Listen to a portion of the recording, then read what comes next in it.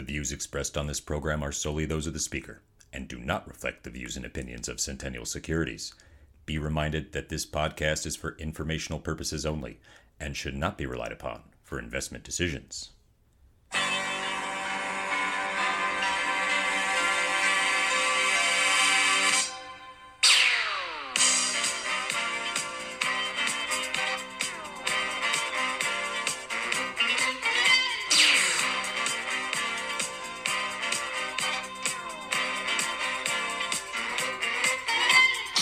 Happy Friday! Welcome to the Weekly Investment Podcast, where we discuss the week's must-know investment news and how it affects your money. I am your host, Walter. This week we discuss China in freefall, Yellen's alarm, and big tech earnings. It's been another exciting week in the investment world, so let's crack right into the news. The Chinese stock market has had a rough start to 2024. As the S&P 500 index reached record highs, markets in China and Hong Kong have shed $1.5 trillion in value in January alone. What is going on in the once hot Chinese market? The turmoil in the Chinese stock market is not new. Since its peak in 2021, the market value of China and Hong Kong's equities is down by nearly $7 trillion, a decline of around 35%. The downturn signals a fundamental problem. Investors abroad and at home are losing faith. Foreign investors have fallen out of love with China in part due to poor policymaking, but also the risk that a worsening relationship with America could threaten their investments. Instead of investing in Chinese companies, U.S. and European investors are instead looking at India and Japan as alternatives. Chinese investors are also losing confidence.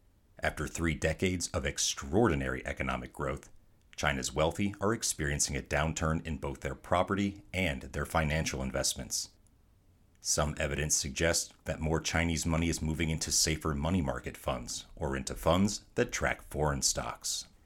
Every economic cycle has its ups and its downs, and China has had plenty of ups in recent decades.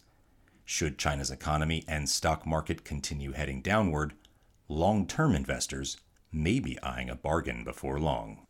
Treasury Secretary Janet Yellen told lawmakers that she's, quote, concerned, end quote, about areas of the commercial real estate market. Where does Yellen see risks?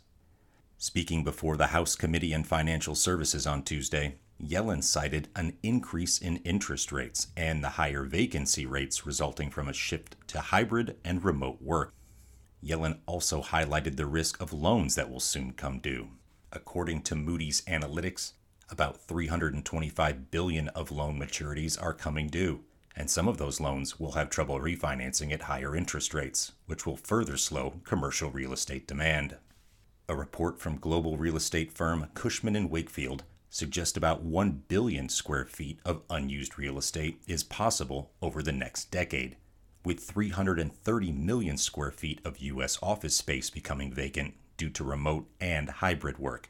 This will come as no surprise if you listened to the WIP's recent interview on commercial real estate.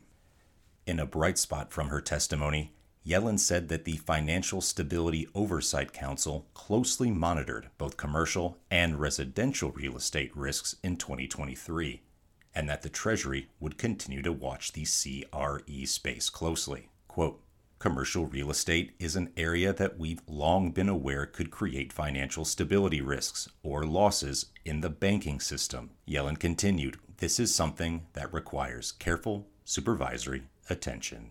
End quote. Big tech's earnings season is in full swing. So far, Alphabet, Amazon, AMD, Apple, Intel, Meta, and Microsoft have posted reports. But not every company is seeing positive stock moves. How did those companies do? And is there a lesson we can learn from their earnings reports?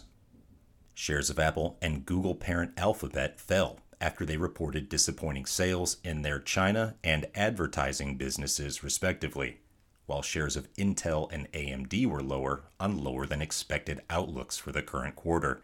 Amazon, Meta, and Microsoft, meanwhile, moved higher thanks to improvements in their most important business segments, including consumer sales, advertising, and the cloud. There are some common threads running through the stock market's reaction to these earnings reports. Big Tech's latest earnings have laid out some valuable lessons. Wall Street's obsession with artificial intelligence is still going strong, and many companies talked up their AI technology during their earnings calls.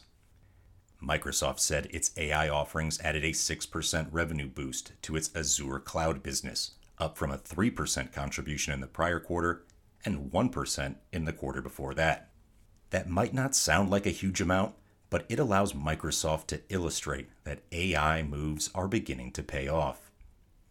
Alphabet CEO Sundar Pichai also brought up his company's AI investments at the top of its earnings call, laying out how the technology is being integrated into Google Search, while Meta CEO Mark Zuckerberg also mentioned the company's AI moves and investments.